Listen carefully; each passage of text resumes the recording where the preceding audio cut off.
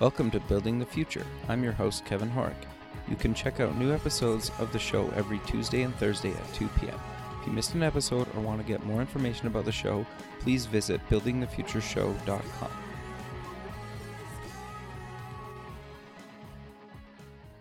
Welcome back to the show. Today we have Louise Phipps-Simpf. She's a keynote speaker, attorney, mediator, executive coach, and author. Louise, welcome to the show.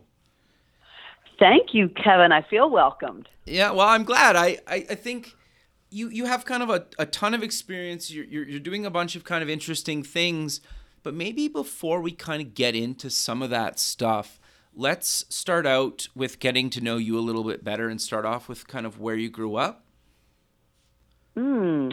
Well, I grew up in a couple different places. I was born in Charleston, South Carolina, and then my parents moved to New York City, and I was there until my father was actually tragically killed in a commercial airplane crash, and my mom moved us back to the Midwest, where she was from, Springfield, Illinois. So I sort of claim all three places. I think they've really shaped who I am. Sure. But I am probably spent most of my growing up time in the Midwest.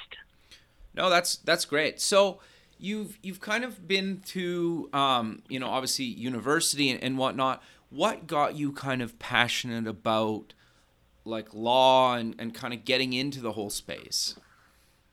Well, I became passionate about law, I would say, because my mother and my grandmother would always say, "Oh, this is Louise. She's going to be the first female president of the United States," when I was like 5 years old. That's awesome, though. So, and you hear that hundreds and hundreds of times. There's still time. And then, right. Well, I think what it instilled in me was I needed to learn a lot about systems, and I always just saw that I would be doing things in the world. I never actually had any desire to then truly be president of the United States, but it was more engendering of what it was that I felt I needed to do, because there were these expectations, wonderful expectations that my family had of me. And so it then led in some ways naturally to law school, when my mom would also tell me about different places in Washington, D.C., like Search for Common Ground being one, and the kind of work that they were doing around advocacy. And that was exciting to me. No, I think that's great. So you got out of university. You've kind of been doing a bunch of kind of stuff, from obviously like teaching and kind of working at companies and being a board member and kind of mentoring, and the list kind of goes on and on. But walk me through that, your kind of career, kind of before you end up kind of doing your own thing. Well, after the University of Virginia, UVA, and law school at Washington and Lee, I then went to Washington, D.C. and worked in a really large firm and focused on First Amendment issues. Interesting. And then I worked in Baltimore, Maryland, moved to Baltimore, and worked in a large firm in general litigation, and found that there were a number of corporate executives and people who are managing large groups of people in medical institutions, as well as insurance companies and financial companies, where they had family problems and family issues. Okay. And those issues really attracted me. So I became one of the two attorneys in my large firm that was willing, but actually I liked it very much, handling things of divorce or DUIs, small collection matters that had people their finances basically in a knot. And that really led to my then finding that this passion that I had for the law. As a litigator, I was trying a lot of cases back then. It was in the 80s, that it really was not only an inefficient process, but actually I began to turn away from anything that was adversarial, believing that it was even wrong to carry people's personal lives into the courtroom, because the courts were just not equipped whatsoever to give the time that people had an expectation they would have in telling their story, and that judges were rendering decisions on small little bits of information based around what was legally relevant, when that was really just a part of what was important for clients and individuals. And so it began to really shape a very different worldview than the one that I had around helping, around issues of social justice and helping people. And I found that people really were quite capable of managing and handling and making some decisions when I could empower them with legal information and actually begin to bring them together, what we would call settlement conferences back then, which attorneys rarely had unless they were ordered to have them. Okay, interesting. And so I began to initiate them regularly in my practice, because I had, I might, even as a young lawyer, have been handling, say, 40 cases at a time. And so I began to try and make phone calls and kind of go back and forth and see what might be possible. And it was really related around settlement. And that then really grew to just simply bringing people together. So I believed that dialogue was the way to go. I had some formative training when I was in law school, luckily enough, because one of my professors in the school that I chose had one of the, I think, 3 courses in the country at the time on negotiation and mediation. Yeah, so I got really lucky. And I then left the large firm and struck out on my own to start Baltimore Mediation, with a belief that people being brought together in face-to-face dialogue could work out their own issues, and they didn't have to be in dispute, but rather they were simply in conflict or confused or uncertain, and that dialogue and mediation, and the kind of mediation that I wanted to offer, would be one process that could actually be one of the better processes for them, and also save incredible amounts of time and money. No, I think that's really great. And one of the main reasons I kind of wanted to have you on the show was obviously you kind of do mediation and stuff for kind of couples and families. But the big thing that I really wanted to kind of cover with you was kind of how you work with kind of groups and businesses and kind of different organizations, because obviously kind of in the startup or business game, I know like the thing startup to me is always kind of weird because it's kind of like a trendy word, but it's like, the legal side of this stuff, or kind of when companies need help, whether they're struggling with something, and having somebody like yourself kind of come in and work through that, so they can maybe save the company or kind of part on, at least somewhat decent terms. So I'm kind of curious to know, and I'm sure the listener is too, about kind of how you work with kind of different businesses and organizations to actually kind of help with their kind of disputes and kind of how they come to resolutions, and kind of what your process is around that. Well, it can look very different with regard to how I work with different groups or organizations or startups. Okay. But one of the threads that is completely holds it all together is I would only enter a project with a belief that people had capacity and with the ability to talk to any and everyone and in different configurations. Okay. So that if they were like, this is only going to be, just these 2 people, I'll begin in any way that the company would like for me to, but I will always say to them that in order to do this work, it needs to, if there are others who become important to this conversation, that they be allowed in, that if there are other decision makers that are basically barriers, that they be allowed in or actually mandated in.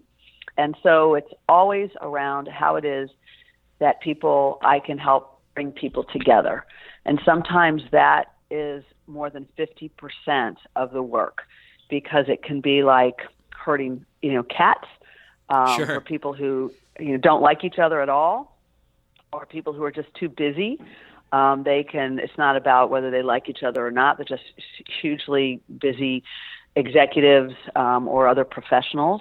Sure. Or it can be people who really have a number of different reasons for not coming, because there's a fear that things could get worse if they came, Sure. or that they could lose something, including face saving. So I believe very, very deeply in face saving for people, and also in transparency, because when you know what you're working with and you have the information as much as you possibly can derive up front, and a lot of that can be through a mediator who acts as neutral.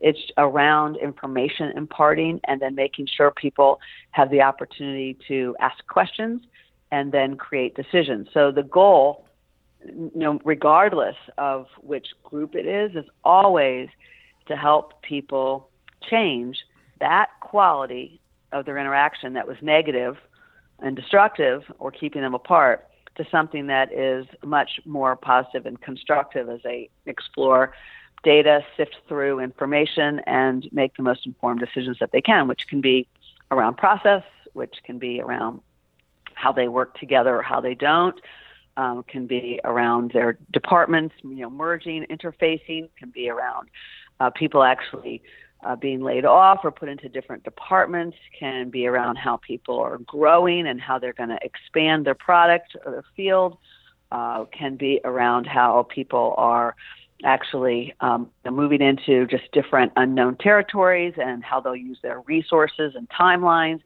So whatever the group is facing, I follow them on their agenda and make sure to provide to them, helping them to create the safest space that they can to ask a lot of questions and have time to get the information that they need from not just the 2 or 10 or 50 people who are involved in the process, but others outside that process who can also inform them. And then a lot of the work is also related to whom it is that they need to be interfacing with to carry the message and the decisions that have been made, so that the system is being held and supported, rather than people continuing to make decisions in silos.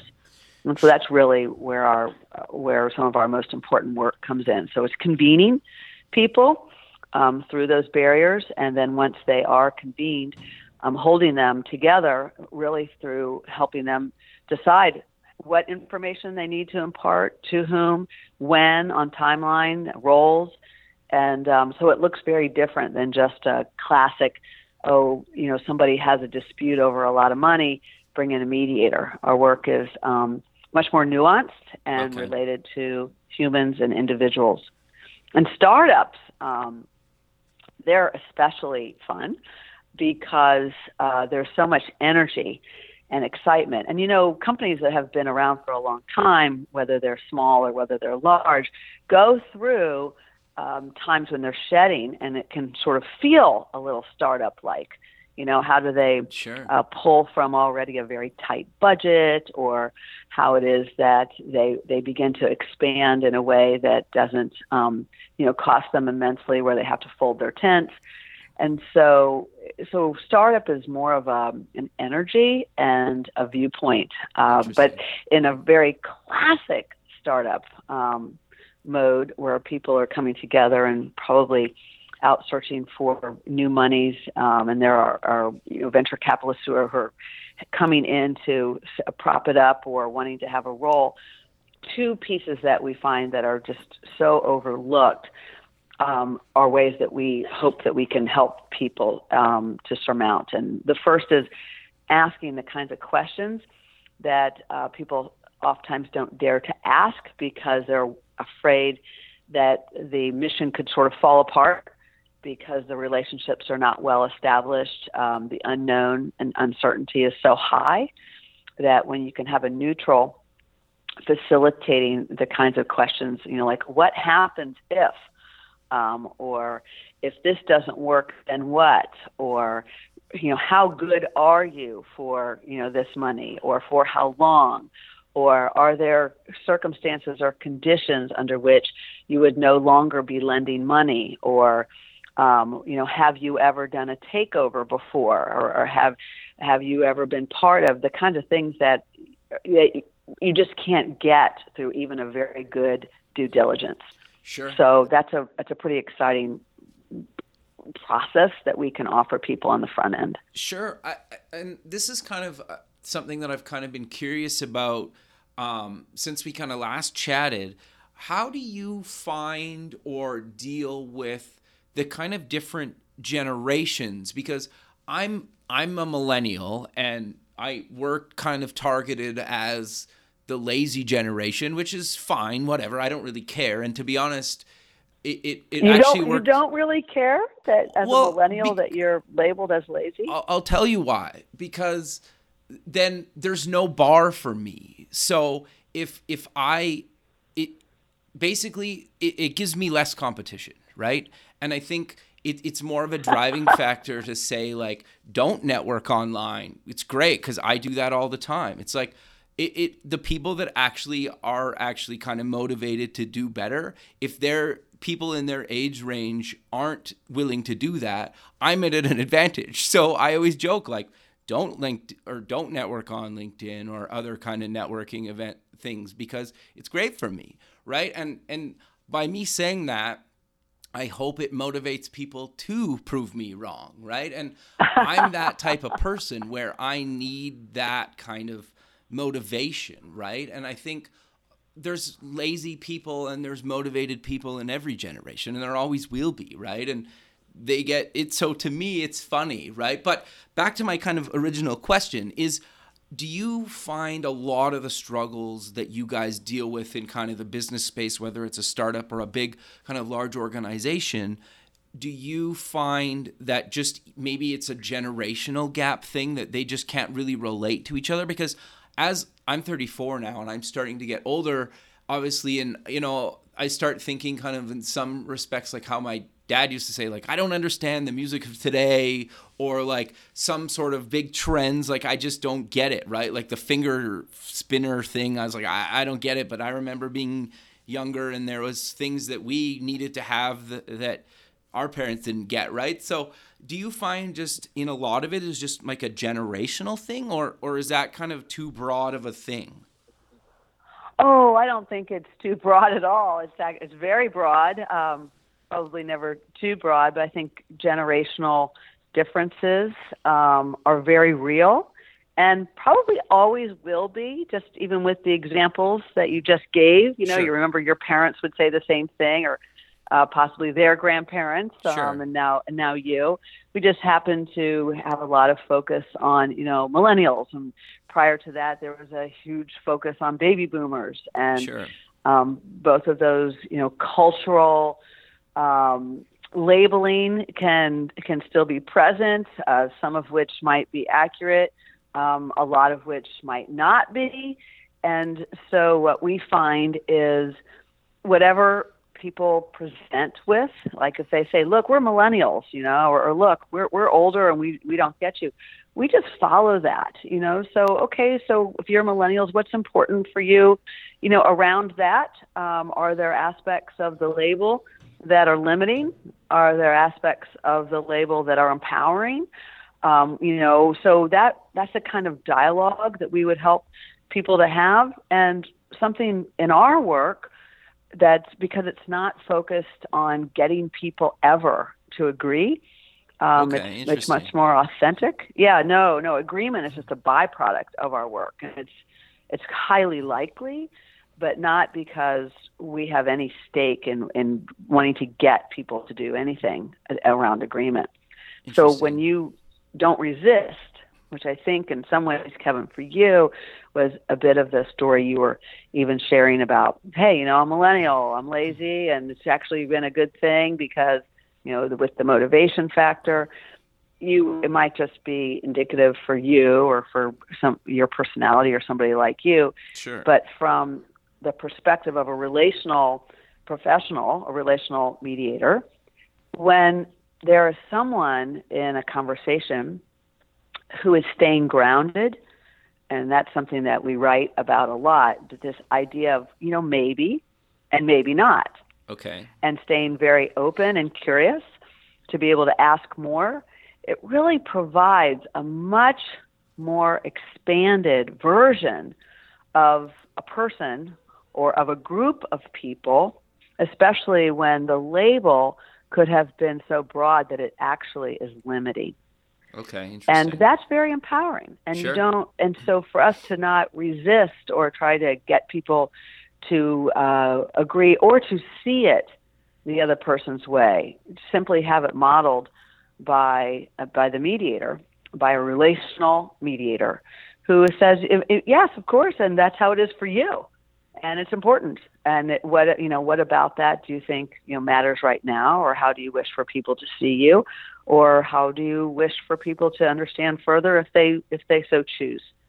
So without resisting, people then are much more willing to be able to see the other person's point of view, and they don't have to expend a lot of energies trying to then defend or fight for their place at the table, because there has been somebody there who's made it okay for them to hold whatever viewpoint they wish to hold, or to see themselves in whatever way they so choose, and offers the opportunity for the other. And that's very, very powerful. And in particular, when we do hear a lot of labels that can really be quite limiting, but staying grounded and really sort of facing the reality of the generational conflicts is really important. Something that comes to my mind too, that I don't see there being much focus on, but where there is such opportunity, is around the generation called millennial and the generation called baby boomers. If it is true, and I do say if, Sure. but of a number of people, let's say older Caucasian men being laid off to make room for 30-year-old somethings in the sales world and the tech world and so forth. So, and instead of fighting about, it's discriminatory, it's wrong, or what do you expect, and we have to keep up, it's the only way to help the bottom line. All those things can be true, but without fighting about them, what if the conversation was just face reality? Okay, so there are all these people who are being pushed out of the workplace, or asked to leave the workplace, or snuffed out, or spun out, or stamped on, and there are all these other people who are coming in to take their place. What would it look like for those people who were being forced out? Where will they go? What might the next generation have to offer in terms of ideas around that? Those would be really cool conversations to have. Sure, that's as opposed to that it's just wrong, and here comes another generation, because it's certainly not the first time where the older generation gets replaced. It's just happening at an earlier age, because through technology, sure, we're the changes are so rapid. Do you also think, though, too, and I don't really, like, obviously there's good and bad that happens on the internet, but I don't mean this in a negative point. Like, I think it gets publicized more now just because we have access to information globally, right? So you hear about it more, and maybe it's always been happening, it's been happening forever, but you keep hearing about it just because of, we have access to information and kind of the global, space and kind of business arena, and you're always like, okay, well, this company's doing this and this company's doing this, and you keep hearing about the same things, good and bad, kind of globally. So maybe it seems like a bigger problem now than it was maybe like a few decades ago, or do you think it's really, to your point, just it's becoming a lot worse because of technology? Well, I don't know that it's becoming worse, if you will, because of technology, but I do believe that technology is heightening and quickening that's fair. Communication in ways that, in some ways, where the human psyche and brain actually can't keep up with it as quickly. The aspect of, do I think it's always been that way, or is it because of communication is so great, we're just hearing about it more? I mean, perhaps, but in my field around communication and conflict, One view that I hold is that communication actually shapes the experience. An experience shapes the communication. So some things that may have been happening around the world all along that are exposed, if you will, or even reported on in a positive kind of way, we don't see those as much as we see things that are exposed. Because they are exposed, they seem to shape other mindset and behavior that might actually be creating then instances and behavior that would not have otherwise have been created but for the quick communication. And I think that is a really interesting piece also around the brain and neuroscience as well. Sure. And I think too, like just understanding where the other person's coming from, especially, and again, I've kind of seen this happen where you have somebody that's maybe like say in their 20s or in their 30s trying to pitch or get investment from somebody that's maybe in their 50s or 60s, right? And just trying to understand that kind of type of person, because, and if you can kind of tailor your pitch or whatnot to kind of that personality type, is probably going to get you along like a lot better and maybe getting investment. Where if you come in a little bit more with kind of a different approach, or maybe even like, I know, and I shouldn't say necessarily like appearance and certain things kind of play into different generations. I know like obviously more and more companies are kind of embracing kind of like do whatever you kind of want, but it used to be, and certain companies are still a lot stricter with kind of dress code and stuff like that. But if you kind of come into a pitch meeting, at least in my experience, with, you know, kind of like ripped up jeans and maybe like a t-shirt, or if you came in with like a suit or kind of like a business casual thing,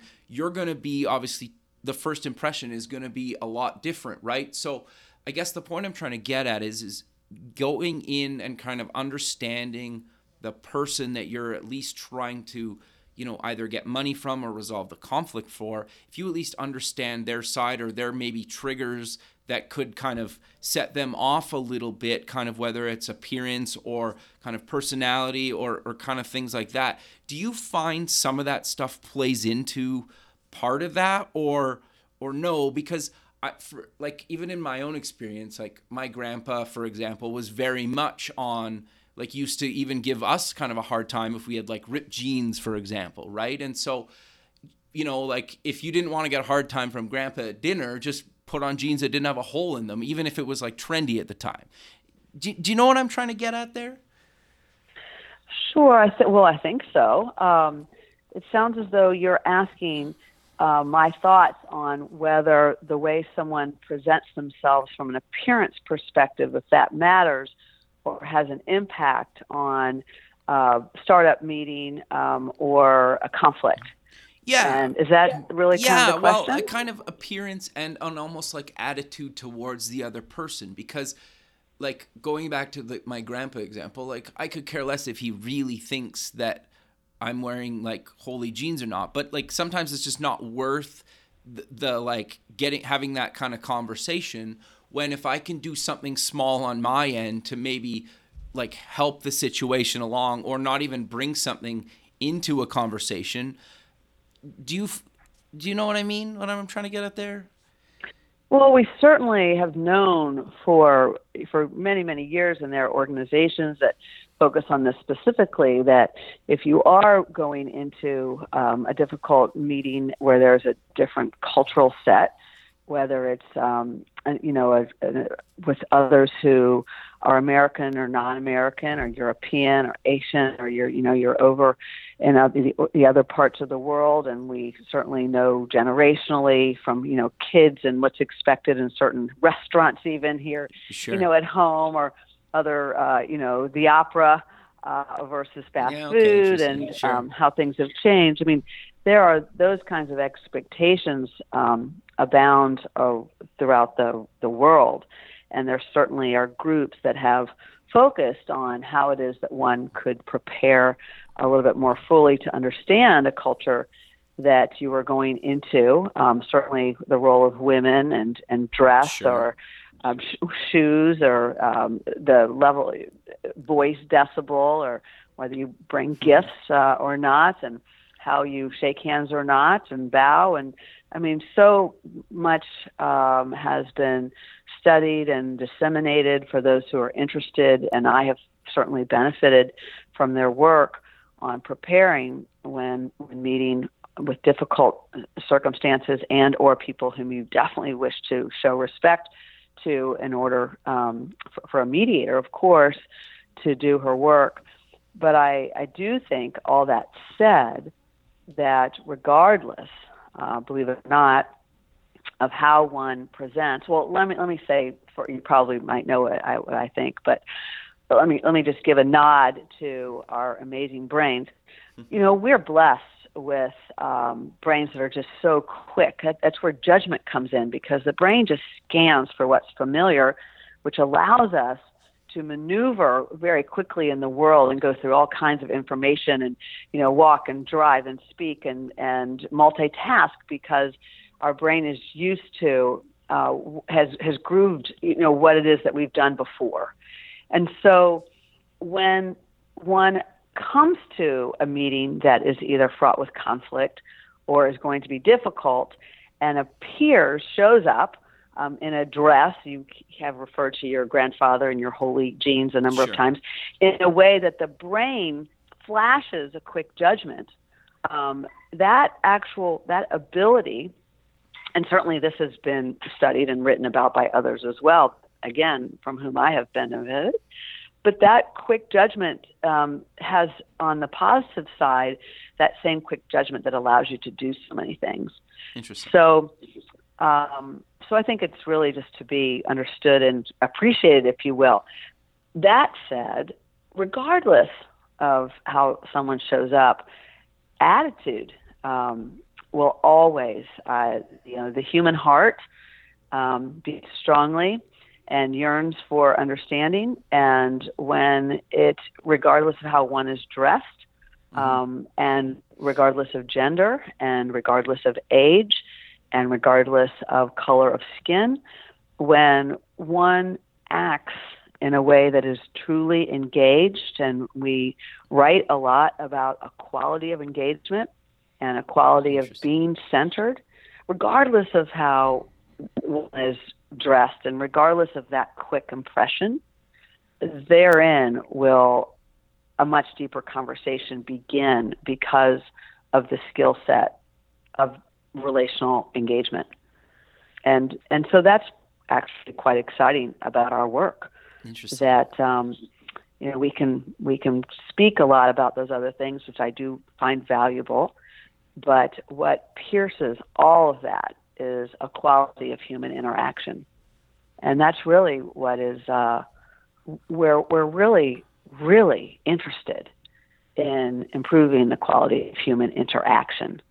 And, of course, if the way one dresses is, step one, where it can show respect at the get-go, then do it. Sure. But there's something that's more profound than just how one is appearing in garb and choice of dress. Sure. And I guess understanding just where the other person's coming from and why they choose that is interesting in itself, right? Yes, absolutely. And that ability to listen Sure. fully for why someone chose that without being negatively judgmental. Sure. Even if you disagree very strongly, Sure. it's very powerful to be able to listen to someone else fully, because they will much more likely be able to listen to you. Sure. No, that's fair. The other thing then I'm curious then is, how do you guys work with people that are maybe don't want change, even though they maybe deep down know that they need it? Because, to either grow the business or kind of go in a new direction, or how do you guys kind of handle that? Because that's got to be really tricky if you have like a few people or one person on the team that's maybe like very senior, or the CEO or something that's like, no, this is how we've always done it. we're not changing, but like they need to for whatever reason because their business might die?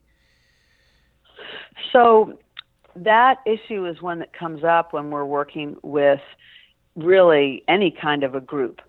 They'll come to us because they're asking us to come in to help them with some kind of change, whether it's integration or whether it's, moving departments or how it is that the executive team, will make some different decisions because the CEO wants them to understand X, Y, and Z. One of the first pieces that we will do with any engagement is to say our job actually is not to get people to change. Okay. It's similar to not getting them to agree. Okay, interesting. Our job will help you if you're the ones who are interested in being change agents.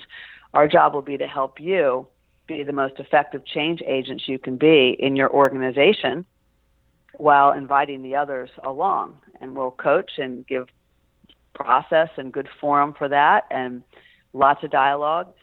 But we will not come in with our, here in comes Baltimore Mediation to change the culture, or here in comes Baltimore Mediation to change the executive team, or in comes Baltimore Mediation to change the family business. It's rather in comes Baltimore Mediation to facilitate the dialogue around change, and whether it will happen or not. And if so, what it will look like and under what circumstances and timeline and resources and give and take and all those kinds of pieces. Sure. And then I guess if people kind of move on because they don't agree, it is what it is, like that's got to happen, right? Well, people actually, it's not that they move on. It's like we tried. Okay. It's more that they have to, our most effective work when it comes to large groups of people, really large organizations, is in laying the foundation with the leadership. I see. How willing are they to stick with the process when things are not going to move potentially as quickly as they wanted, or they're going to get messier, or they're going to be called upon. There are going to be points of view that will be given voice that and credence for them to consider. They don't have to agree and they don't have to do anything about it, but how willing are they to engage in a process like that? Because truly, it's the only kind of process that will then have as an outcome agreement or change. You see, it's kind of a counter-cultural approach. That's interesting. Yeah, and some people have said to us, like, "Oh, that's so counterintuitive," and I say, "Oh, it's not counterintuitive at all. It's counter to the ego. It's counter-egoic. It's highly intuitive." Yeah, no, that's fair. Intuitive. But then how do you guys kind of work at removing the ego from these conversations, right? Because it has to be, to some people, like ego can be everything or nothing or everywhere or somewhere in between, right? Just based on personality types. Well, removing ego, again, would not be one of our goals. Okay. Because, ego is necessary, right? Power is necessary. Everybody has an ego. Everybody has power. They might not, be aware, or they might not be using it in a way that other people like. So again, it's allowing people to come together to speak about if there's too much ego, and that's a topic we facilitate. If it's too little and they need to have more investments, that's a topic we would facilitate. If it's too posturing and too blustery, that's a topic that gets facilitated. And one might say that's not on the agenda, the ego or his or her huge ego. But indeed, it's exactly what is a barrier that others speak about or acknowledge or reference. And so a really good relational mediator hears those pieces and lifts them up to ask if there are any other requests to be made of the other person or any other understanding, as they're still talking about what might be something very concrete around, the finances or a decision that would be made for an organization. You see? So for a mediator, for us, it's all those aspects are equally on the agenda, if you will. Got you. Yeah, that's That's actually quite interesting because so many people talk about removing things that you can't remove from human beings, right? Because like you just can't. Like it's just there, right? But to your point, like being able to kind of control or add some basically, right? Like is interesting. Well, we find, and when we wrote Being Relational, that what people have is themselves, right? Sure. In human nature and human beings. And when you have the beauty of and the incredible benefit of working with a third party who's truly neutral, Sure. but very, very proactive about improving the quality of interaction, it's not what the mediator thinks is quality interaction. It's what the participants think. Sure. So when they say, you're just, you're a bonehead, and you're a jerk, or your department are huge bullies, we just follow that through, and the quality of engagement, allowing them not to stay in that conversation, and being centered to not judge them, but to be very aware of our own bodily responses, to stay curious. Like, so what does that mean? And what is it that you all need to say about that? That quality is something that is very difficult to do unassisted. Sure. But we wrote about it to show people how they can with practice. And of course, we have many trainings that teach professionals and all kinds of people a relational skill set. And it's when you approach something purposefully, relationally, to not only maximize your own self-interest, which would be a transactional approach, but rather to never lose yourself, but to be open enough to the other's point of view, whether you agree with it or whether you don't. It will simply expand what the options and the possibilities are for both. And it's in that interaction that the experience, the human experience itself, can change. And so someone who had a quote-unquote lot of ego, whatever that means, Sure. assuming that it was raised by the other person as a barrier, they have a chance to soften that, to have a moment of self-awareness, maybe to get under it and explain what all that, quote-unquote ego was about, or why it's there, or what it needed to protect, what was something that was much more fragile underneath. And that is the beauty we find and we write about, and people, thousands of people report. That's the beauty of taking a relational approach. And people do emerge better for it. Interesting. Whether they decide that, they have accomplished all of their goals, or they have truly changed, the culture that they wanted to, or they have, made it through everything and all the decisions that they hoped they would make, or not. They have a different experience with each other. And, per your question earlier, regardless of how they showed up dressed, people shift and can literally change themselves, not because the mediator forces them to change or expects them to, but rather provides the hospitality and the space where change can take place, if so chosen. No, that's great. I love that. And I think that's the perfect kind of way to kind of close out the show. We're running out of time. So let's maybe mention where people can get more information about yourself. And you do kind of a bunch of events and kind of trainings throughout kind of North America. And obviously, like, people can probably have you guys come in. So do you maybe want to mention where people can get more information and find out about your kind of upcoming events and training? Oh, yeah, absolutely. Thank you. You can find us at, these are 3 websites, baltimoremediation.com. Okay. You can also get more information at that site on trainings. You can find out about a relational approach at www.beingrelational.com. You can also get involved. We have a nonprofit called Orens, and that website is joinorens.org. And you can also learn about and find out about different places where I will be keynoting by going to the website. You can call the office. We're in a number of places around the country and around the world. Make a trip to The Hague this fall with a group that a number of mediators and I were part of the founding of, as we do some Peace Summit work in Amsterdam. Perfect. That's great. Well, I really appreciate you taking the time out of your day to be on the show, and look forward to keeping in touch with you, and have a good rest of your day. I appreciate it and hope that your readers will read Being Relational. It can really be a little bit of a life-changing book. It's small and calls upon a lot of the wisdom of others, and I so appreciate this time, Kevin. It's been very lovely. Perfect. Thanks very much, and we'll talk soon. All right. Take care. Bye.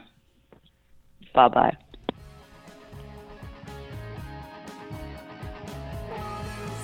Thanks for listening.